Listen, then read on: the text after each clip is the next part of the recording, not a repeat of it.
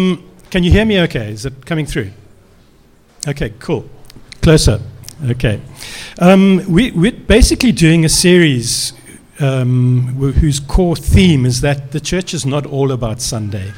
And it's about us actually going into the community, into the marketplace, and to start sharing and demonstrating God's love.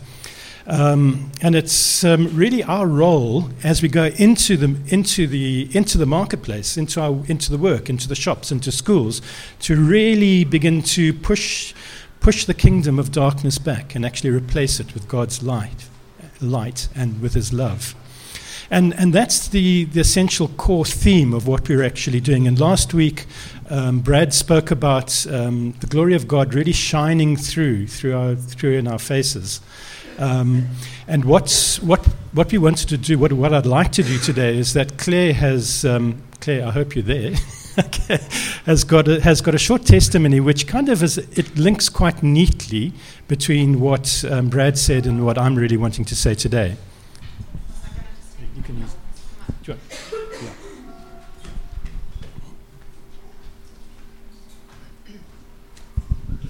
Thanks. Hi. I don't usually do this, so I just thought it was worth sharing because Brad obviously spoke about God's glory shining in and through our lives, and I sort of took out my notepad to start making a few notes, and then he carried on, and I felt like I'd heard this all before, and I had, because the last week I'd been at visiting a little church called Encounter with my mum, and the pastor had literally almost word for word revealed the same things, and the same thing was on his heart that was on Brad's heart about the glory of God and how we need to push back, the kingdom of darkness, and literally that this new covenant that Jesus ushered in of His glory, is something that is actually quite tangible and is actually really can be felt and seen by others. And when we, in the previous service, we had a chance to just really pray and come to understand what does that glory actually mean. Or, when we flippantly pray, oh, please, Lord, can I just see your glory this week and whatever, and you actually don't realize the weight of your words. When you ask for that same glory that, rose Jesus from the dead, that Spirit of the living God that lives in our heart to be revealed in your everyday life, you actually need to be aware then that things are going to happen. And the pastor Colin actually sort of shared that he had on his heart woken up and felt he needed to go to this upholstery place, which is so random for him, and he must get his couch upholstered, he must go to this certain place, and so he obediently went, and he started to chat to the consultant there who they're talking fabric or something, and this guy sort of stopped him after speaking for a couple of minutes and said, he said to him, I'm sorry to ask you this, but do you take hallucinogenic mushrooms? And Colin was like, no. And he's like, but I need to ask you again, do you know those things, hey? Do you take them? And Colin again said, no, I don't. He said, because I need to tell you that your face is literally shining. It is literally, there is a light around it. So I feel like I'm the one, on something here. He's like, I can literally see a light coming out of your face. And then, Colin was able to share and just say, well, that would be the presence of Jesus, shining out of me. That's His glory. And well, the guy was obviously like, and then God ushered in this amazing chance, and this man sort of started to just, unpile his life, like right there and then, and he was able to really minister to him, and that was where that, that glory, it's so real, it's you pray, well, let me reveal your glory to me, and there you have it, literally. I mean, we're not all going to have a shining face, but and then just in my own personal life, that week, literally after the service, we had an amazing time of prayer, and we were, I really wanted to, I really believed in my heart that I struggle with this, and maybe you do too, but I really wanted to know that I was also included in that I wasn't one of the ones who didn't have that same power inside of my heart, Jesus inside of me, that I could also make an impact, that there would be glory in my life for others as well. And literally, as I got home, one of my friends from New Zealand phoned me, and we did a FaceTime, and she's not saved, and she just broke down on the phone, and there was a whole lot of stuff that she wanted to tell me. And for the first time ever, I could just, again, like, bring that love, bring that compassion, bring that glory, to her life. And I remember thinking, afterwards, oh, right, that's prayer. There it is. There it is. It's answered. When you pray with a weight of, that weightiness, and you believe what you're praying, and you believe that glory can be manifested, it really does happen. And for me, I didn't have a shining face or anything, but it happened then. And then 4 days later, my son and I were out walking our dog, and we have a little park behind us, and then there was a man that came sort of walking past, and he had a little cute beagle, and we used to have one, so I just got chatting because they're naughty, and I was just asking him about the beagle, and we were just sort of chatting about random dog things and whatever. And the next thing, he's again just sort of stopped and wouldn't, carry on. He started to unpack his life a bit, and he had been through an awful divorce. His wife had left him. He had had no kids that actually struggled. I mean, all of this he was telling to me, and I'm just sort of standing there. And he just sort of obviously needed compassion and love and understanding. And I personally have been through, the sadness and the brokenness of separation and divorce and all of that. And I just thought it was incredible, because at the end he actually said, I have no idea why I stopped. I've never told anyone that, but I just felt like I could and should just share that with you, because you've made me feel so much better about what you said, because I obviously shared little bits and pieces. I didn't Bible bash him, but I certainly again shared he wasn't saved. And again, my face wasn't shining, but it was that glory of God that just shone through and helped him. And he walked away and said he had a smile on his face for the first time in a long time. And that's those little things that God asks us to do, to just bring love and compassion and understanding to all those who are so broken around us. And it doesn't have to be anything huge, in terms of like the face shining. It's that love, that glory. When you ask for God's glory to be revealed, be prepared, because he really does and wants to use each and every one of us. So, yeah.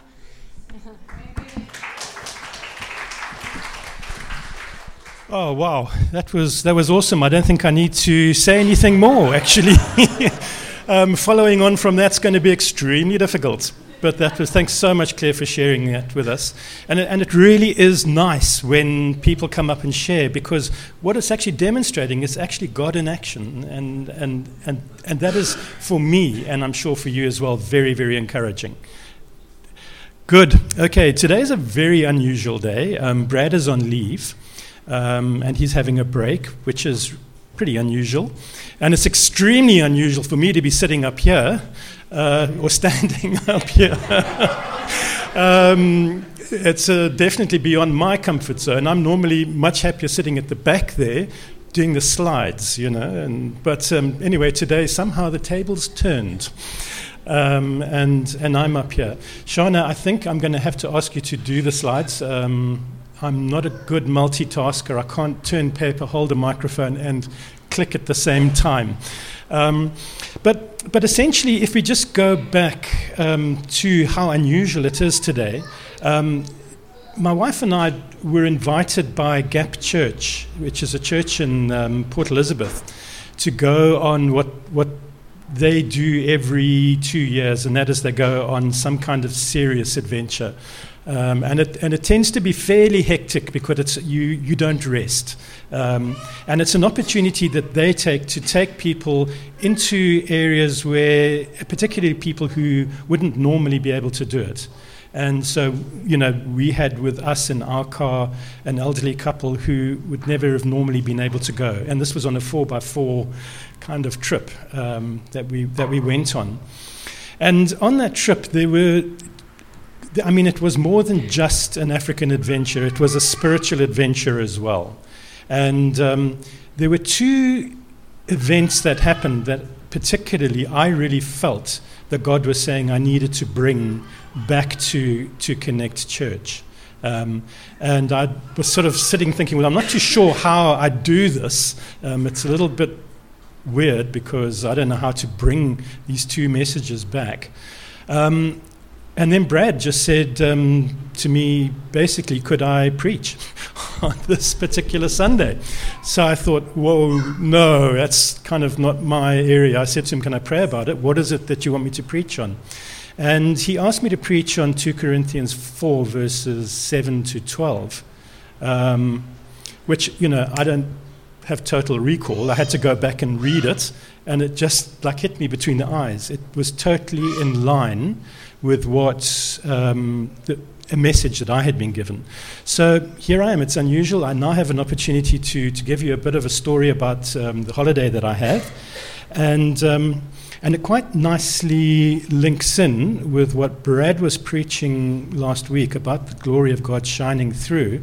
And Claire that story was awesome. When you stand up there and in a way you deal with brokenness and you allow God's glory to shine through. And sometimes I personally find it difficult to know when is it that, how do I actually minister in power? And that's really what I wanted to really talk about today. Right, if we could just go to we've got to the next slide. That's brilliant. Thank you. The trip that we went on was a trip, and we actually went to Wangi. We went to a very remote part in Wangi, which is in Zimbabwe, and then we drove through to Chobe, to the game reserve in Chobe, which the Chobe River is right in the north of Botswana, and the one side is Botswana and the other side is Namibia. And I'm going to try and weave two of the events that actually happened there into what I'm talking about today.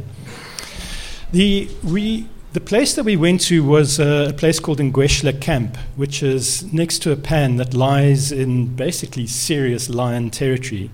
And in fact, it's the same. When we got there were lions around the camp, which is, as there was no fence, was a little disconcerting to say the least. But it's actually the pride of lions that there. I don't know if you can remember, there was a dentist, an American dentist, who shot a lion called Cecil. Yeah, well, it was Cecil's pride that was there, and he's been taken. His place has been taken by a rather magnificent black maned lion, and they've called him Bullpen. Not too sure why, other than Bullpen has a colonial kind of thing, and it just seemed very strange that that's what they called him. But anyway, it was Bullpen. And when we arrived, there was only one National Parks official at this camp, and he greeted us, and he said, you told us a little bit about the safety and be cautious of the lions, and told us where we could put up our tents. And then I saw him starting to walk off out of the camp, and I sort of said, where are you going? And he said, no, I've got to walk out and start a pump which brings water to the camp. And I thought, he's walking straight towards what there must have been about 12 lions. And I said, don't you want me to just take you in the car and we can go together and start the pump? And he was very pleased and said, yes, please, that would be great. So he sort of climbed into the car with me, and we went off, and we rather gingerly, both of us, got out of the car and we primed the pump and we started it going and that. And on the way back, we were chatting, and we had a really nice chat, and he stopped and he looked at me and he said, there's something different about you. So I sort of said, okay, what's different about me? And he couldn't put it exactly into words. He sort of said, well, you're friendly. So that might have been that I was friendly. And then he said, but I do feel that God has got a word that I need to give to you. And I said, well, that's awesome. Do you want to share it? Why don't you share it with us tonight? We had planned to have like a worship time beforehand, and then have dinner. So I said, come and join us for dinner, and then basically bring your word then. And that night he gave us the word. We invited him to dinner, and we had an awesome time of worship. If we can just move to the next slide. Okay, there we have.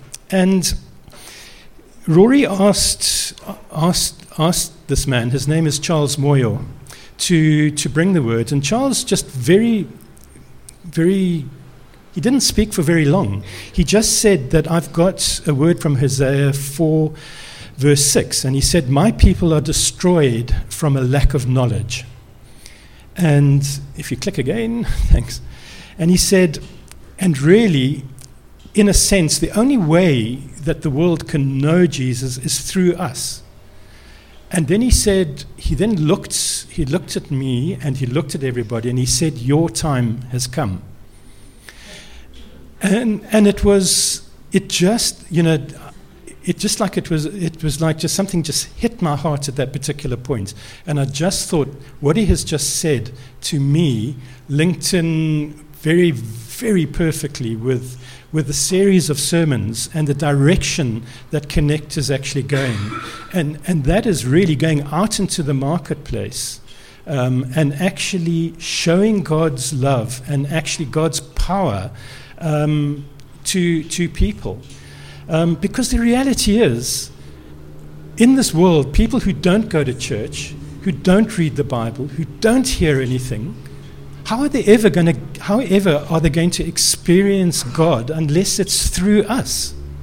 It's the only way they're going to do it, and it is so important that we do go out and we actually act as the agents of change. I don't think it was a message specifically for me. I think it was a message for Gap Church and essentially to Christians, and I just felt the burden to bring it back. And it was just so weird that I had traveled 3,000 kilometers to hear a word from a man in probably one of the most remotest parts of Zimbabwe that was specifically so key to what we're doing as a church. And I just found that absolutely amazing. And okay, now the word my people are destroyed from a lack of knowledge. And essentially, that is so true. If people don't have the knowledge of God, they are going to perish. And without the knowledge of God, we will not only just perish, but we will perish eternally. And I'm not the greatest biblical scholar, but I kind of went and read through Hosea, and I realized what was going on. It happened at a very dark time in Israel's history. And in a sense, the book is about Hosea, who sort of married a harlot. And it was very much symbolic of what was actually happening between Israel and God at the time. And in a sense, because Israel had broken the covenant with God, he was sending them off into exile. And in essence, it's the same with us, except there's one major difference. God had a plan to bring them back. Okay? So they were perishing because they didn't have the knowledge of God, but God was going to bring them back. And what is so critical for us is that the message to us is that if people don't know God, they will be cut off. They will kind of get exiled into hell. And there is no plan for them to come back. And that is a very sobering thought. So we have an astonishing responsibility, who know Jesus, to basically share that knowledge. And that, what was so critical about that message that I felt Charles Moyo gave us. And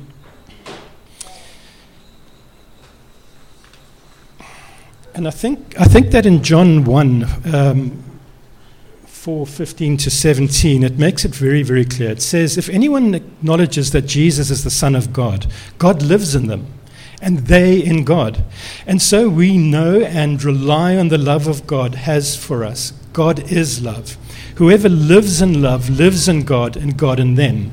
And this is how love is made complete among us, so that we will have confidence on the day of judgment. In this world, we are like Jesus. And for me, it's very, very clear. And it really is only through an authentic demonstration of God's love in our lives and our total dependence on God that the world is actually going to experience God. And that's something we must do. And what really worries me, in a sense, is that if we don't do it, we're very like the church in Laodicea, which appears in Revelations. And we have the knowledge of God. We've experienced God. We've encountered God. But we're not actually sharing that knowledge of God with the world. And in many respects, we are lukewarm. And in Revelations, God is saying, I will spit you out. And he is revolted by the lukewarm church. And that, to me, is a warning. And in many respects, what Charles Moyer said to me, or said to us, was use it or lose it. And I think as Christians, we need to take that very responsibly. And that came very clearly when he said, the time has come. Okay, in fact, the time is always there when we need to be going out to do that. So if we move on to the passage that Brad has asked me to preach about, and that's 2 Corinthians 7 to 12. And I'm going to link in what Charles Moyer said to us, this whole bit about the knowledge of God, and in a sense what Claire was talking about. But let's just read it. We have this treasure in jars of clay to show that this all-surpassing power is from God and not from us. We're hard-pressed on every side, but we're not crushed. We're perplexed, but we're not in despair. We're persecuted, but we're not abandoned. We're struck down, but we're not destroyed. And we always carry around in our body the death of Jesus, so that the life of Jesus may also be revealed in our body. For we who are alive are always being given over to death for Jesus' sake, so that his life may be revealed in our mortal body. And so then, death is at work in us, but life is at work in you. Okay. In essence, if we just click on the next bit. Okay. No, not to worry. Okay, can we just go back? What is this treasure that Paul is writing about? This treasure that's going into this clay. And it's a bit of a rhetorical question, so you don't have to answer. But essentially, it's that knowledge of God that resides in our heart. Okay? And it's that knowledge and that power of God that resides in our heart. And if you for me, it's an amazing picture, because I just think of the power of God, how he is revealed in his creation, the beauty that's there, the love that is actually displayed in his creation. I mean, I always have this picture of Kalk Bay, where the lighthouse is, and you have that wave crashing against the harbour wall. I don't know if you've seen it, and it just powers up. I mean, it is just an awesome indication of God's real power. You think of the volcanoes that are out there. It's absolutely massive. And yet, he's chosen to put the knowledge of that and the presence and the power within us. His Holy Spirit resides in us, in a jar of clay. Just the comparison between that is amazing. And basically, he's saying here that we like clay pots. And clay pots are made from dirt. Dust to dust. That's us. We're just dirt. In a way, we're clay pots. And they're common. I mean, in Israel at the time, there were clay pots everywhere. In fact, wherever you go around the world, you'll find clay pots. And the thing about clay pots is that they break and that they're brittle. And they always have flaws, like us. None of us is perfect, and it's very seldom you'll ever get a perfect clay pot. Push hard on a clay pot, and it'll actually break, and it'll crack. And that's the picture that's been given. I mean, and when you do that, it's very, very clear that clay pot containing this power, this awesome power, can only be done with the power of God. We're hard-pressed, but we're not crushed. We're persecuted, but not abandoned. We're struck down, but not destroyed. And we're knocked down. And I think, to me, it's just a very perfect picture. But we are told that we're going to experience problems, and that those cracks are going to actually happen. And clearly Paul is telling us later on that we are to expect problems, to expect adversity and tribulations. And in fact, Scripture points this out. And I kind of started to look through on Uncle Google at all the points where we're told in Scripture. And I just thought I'd go and just show you these two. Consider it pure joy, my brothers and sisters, when you face trials of many kind. And that's from James 1-2.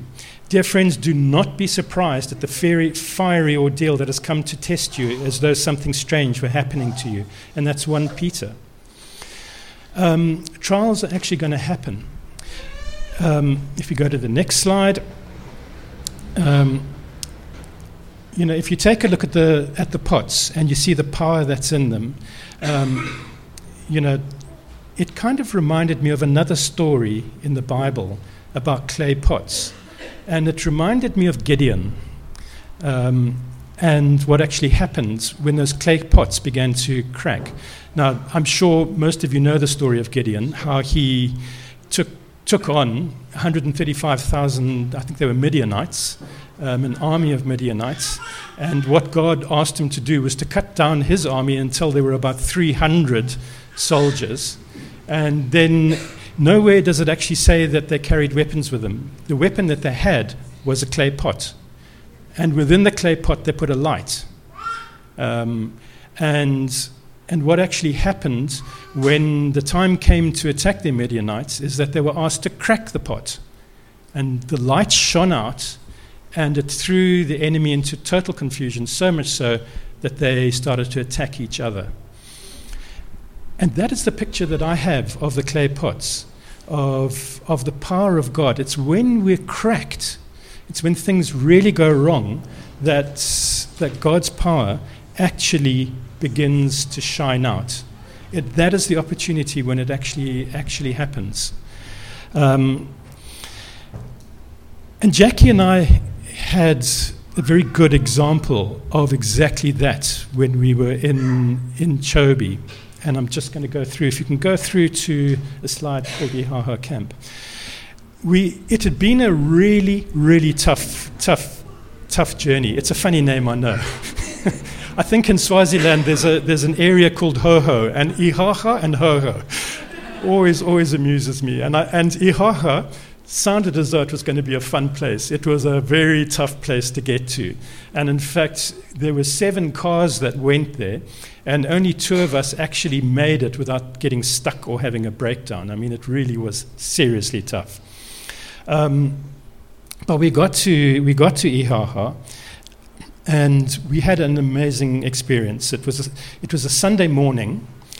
We were there. We'd been there a couple of days, and we decided to hold a time of worship and a service under these 2 huge big trees. And we settled on chairs under the two large trees along the bank. Now, on the one side you have Botswana, and on the other you have Namibia. And we had seen nobody along that along that river, except for fishermen in a sort of like dugout canoes, and they would fish on the other side of the bank.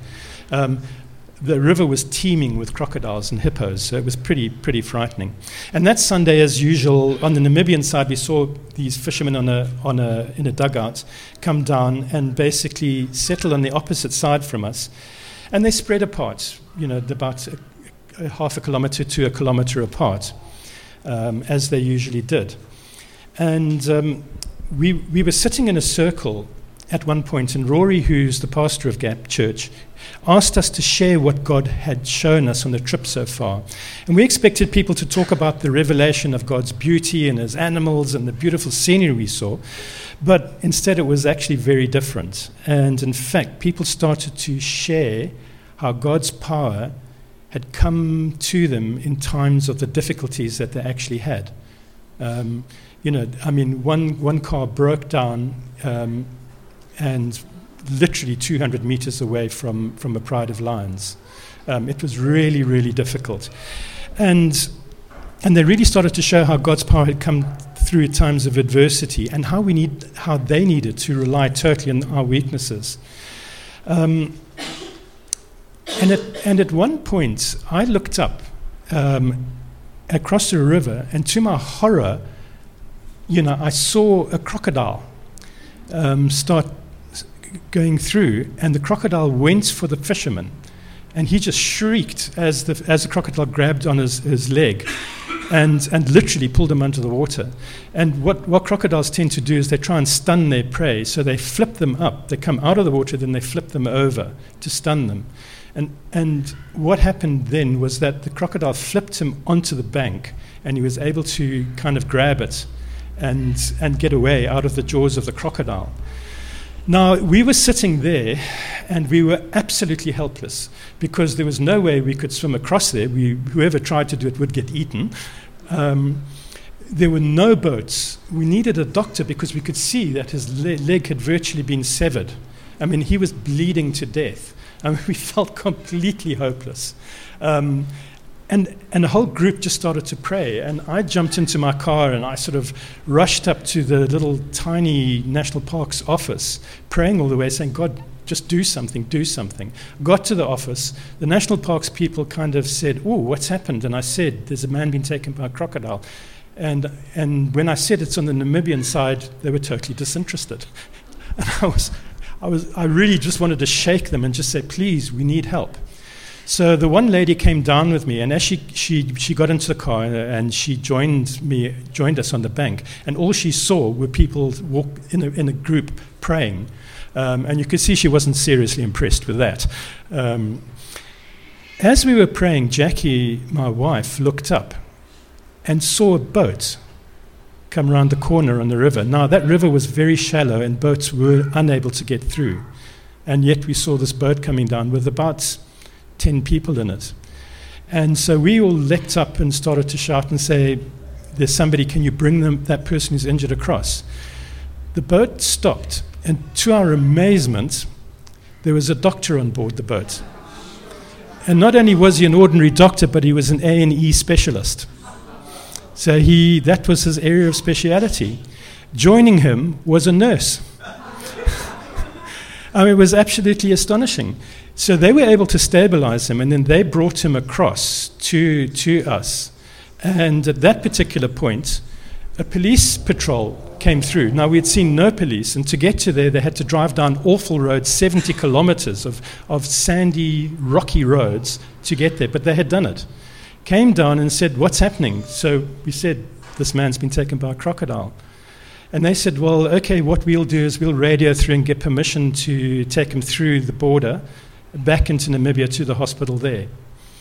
And as this young man was on the bank on our side, Brenda, who is Rory's wife, the pastor's wife, had this man's head in his lap. And he was panicking, and she just sort of stroked him, prayed for him, and said, listen, we're Christians, and we're praying for you. You are going to be all right. And he just looked up at her and he said, my God is here. My God is here. Now, that day we were totally weak. We were a fragile pot. And yet through prayer, we had this awesome experience where God came straight through. And He didn't just provide us with a boat. He provided us with the right doctor, the right nurse. I mean, it was absolutely awesome. And to me, that's the whole thing, just through prayer and actually submitting ourselves totally to God, because we could do nothing that particular day. God showed His amazing power. And so the witness, in a sense, to the policemen, to even the tourists, they were German tourists, was astonishing, because they had seen us praying all the time. And it could only have been, and they said that they had not intended to come down as far on the river as they had. They had just explored. And the police, why they were there, I really don't know. But they were, and it was awesome. And so basically, for me, that is another message. Just that was total submission to God, totally saying, God, we know you can actually solve the situation, and He did.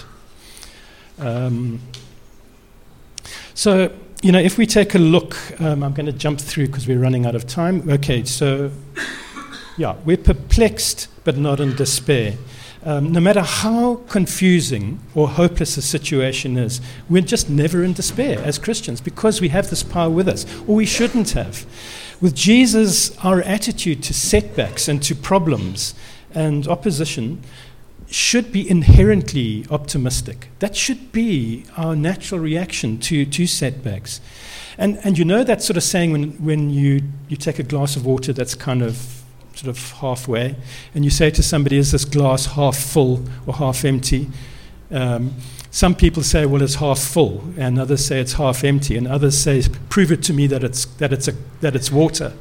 Okay, I think as Christians, we should be saying we know that it's water and it's half full. I think it's that optimistic.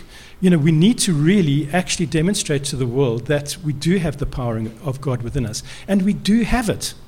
And we can call upon God in difficult times.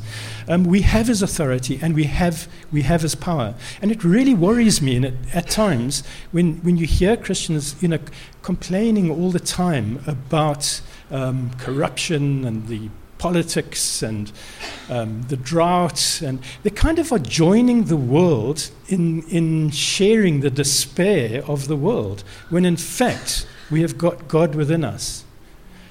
He's on our side.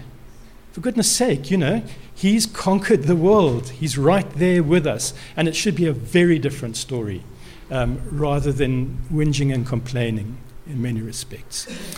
And the trials that we have, the trials that God promises us, don't have to be massive trials like this poor fisherman had.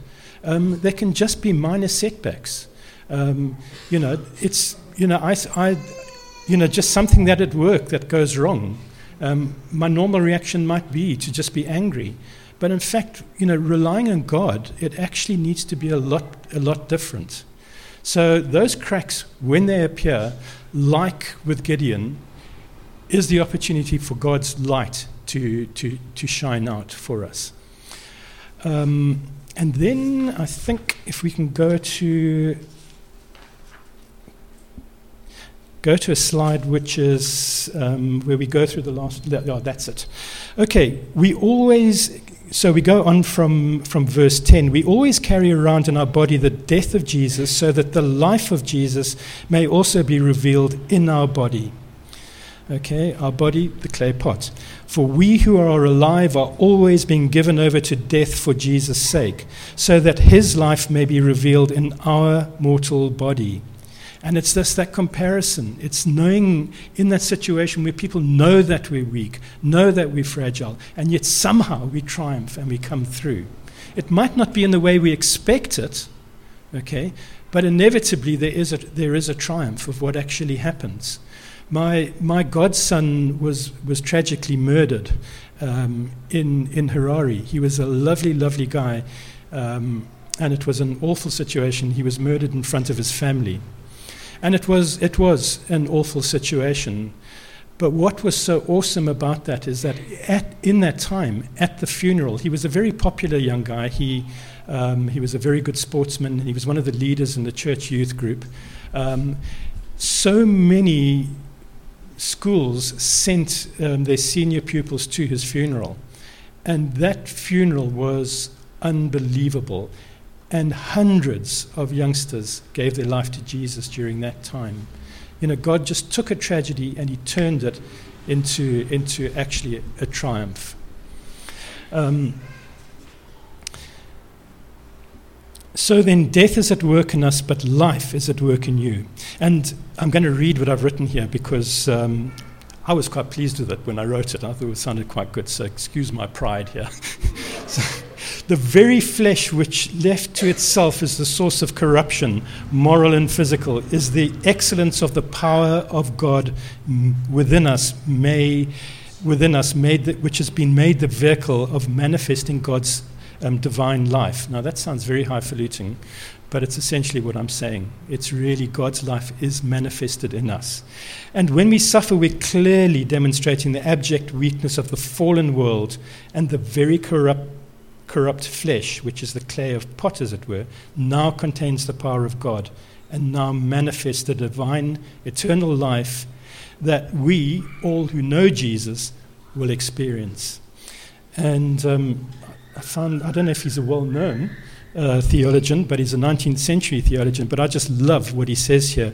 God exhibits death in the living, and he exhibits life in the dying. And God's power, when we demonstrate it, is contrasted by our living within a depraved, corrupted flesh with God's power shining through. It's in our weakest moments, when we're hard-pressed on every side, when normal man would collapse and give up, that the power of God shines through us. Okay, so basically, quickly, in conclusion, expect trials. But this is so that more and more people can see God's power demonstrated in our fragile bodies. And that we need to live our lives as clay pots, which when cracked shows the power, shows the love, and shows the knowledge of God, so that people actually experience Jesus through you. Okay. How else are they going to know Jesus unless it's through you? Thank you. Amen.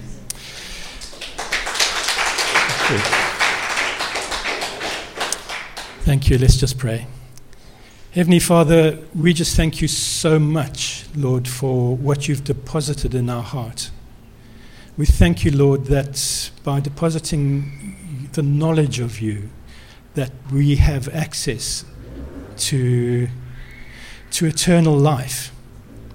And Lord, just help us to understand that when we face trials, when we are hard-pressed on every side, that it's just a blip when we compare it to eternity, and we compare it to eternity in the love that you demonstrate to us and that we will spend with you. We praise you in Jesus' name. Amen.